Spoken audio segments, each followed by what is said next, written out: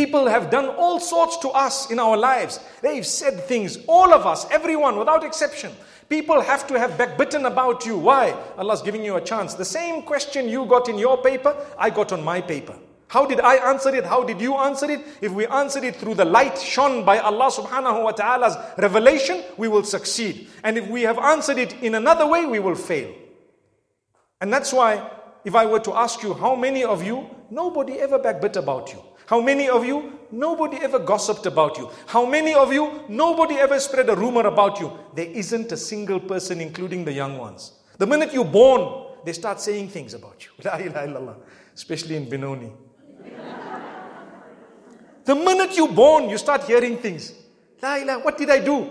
Well, the mistake was, you know what? You were born and you had these beautiful curly locks.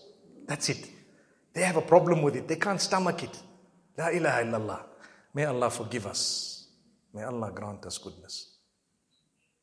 People will say all sorts. People, it's their test. Ask yourself, do I say all sorts about other people? Am I a gossiper? Am I the source of somebody else's hurt? Am I the source of somebody else's sleepless night? Am I the source of somebody else's grief? If that's the case, you'll never be assisted in your own grief.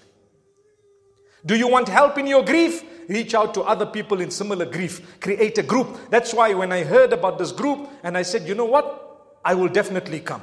What's the reason? The reason is, I heard that the Messenger, peace be upon him, told us that Allah subhanahu wa ta'ala says, I am with those who are broken-hearted.